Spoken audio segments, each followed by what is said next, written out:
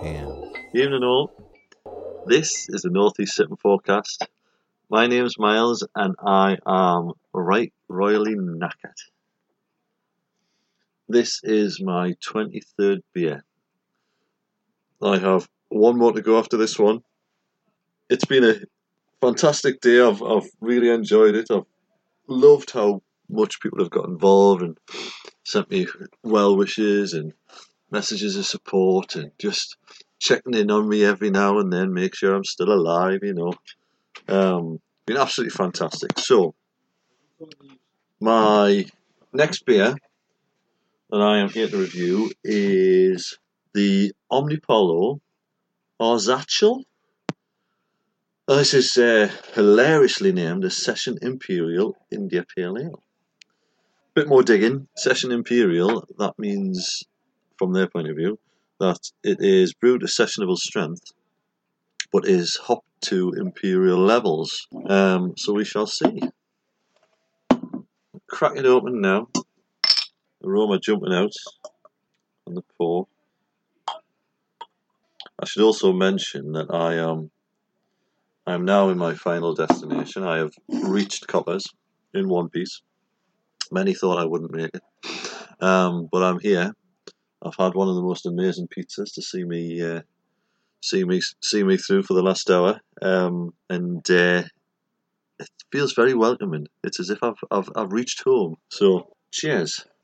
This is quite a cloudy beer. I wasn't expecting it to be quite so cloudy. There's certainly no seeing through it. I would say again it's that yellow straw colour. Lively. I've got a centimetre thick head, varying degrees of bubbles, some quite large.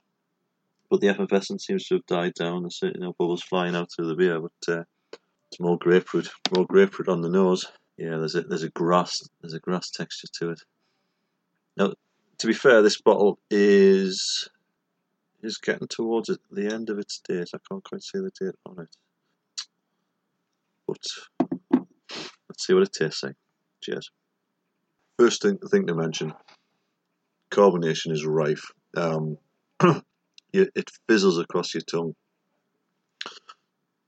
bubbling effervescence around your tonsils. Lots of little slaps and tickles to your taste buds. There's a real bitterness to a pithy grapefruit,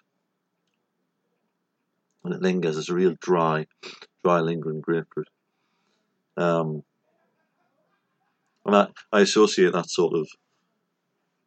It's a very low level burn of the hops. There clearly is an awful lot of hops have gone in here. Is it a little bit too much for the beer? Perhaps, but only slightly. And I think that's the intention for it. I think it's meant to be overly hopped. And for it to be an aged beer, that hop burn would only have been greater with it being more fresh. But yeah, certainly not the worst beer I've had today. It's actually really nice. There's a lot to it, and I think what I've learned today is that there's a lot of beers that try to be subtle at this level, which is great, which is fine. But how do the subtle beers stand out when you're having 24 of them? You need something to do something to take you somewhere different to where the other beers are taking you. And perhaps I've misjudged some of the other subtle beers, because if you viewed them in their own right, they'll be totally fine. But in a day like I've had, I need something that's going to do something, going to push me, going to excite me, going to grab me and take me to an area where I wasn't expecting to be. Going into, we have one more podcast to record, and excitingly, that's going to be the Christmas Eve podcast. So Santa's on his way.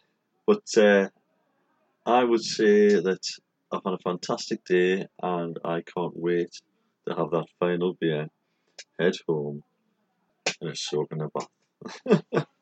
Cheers.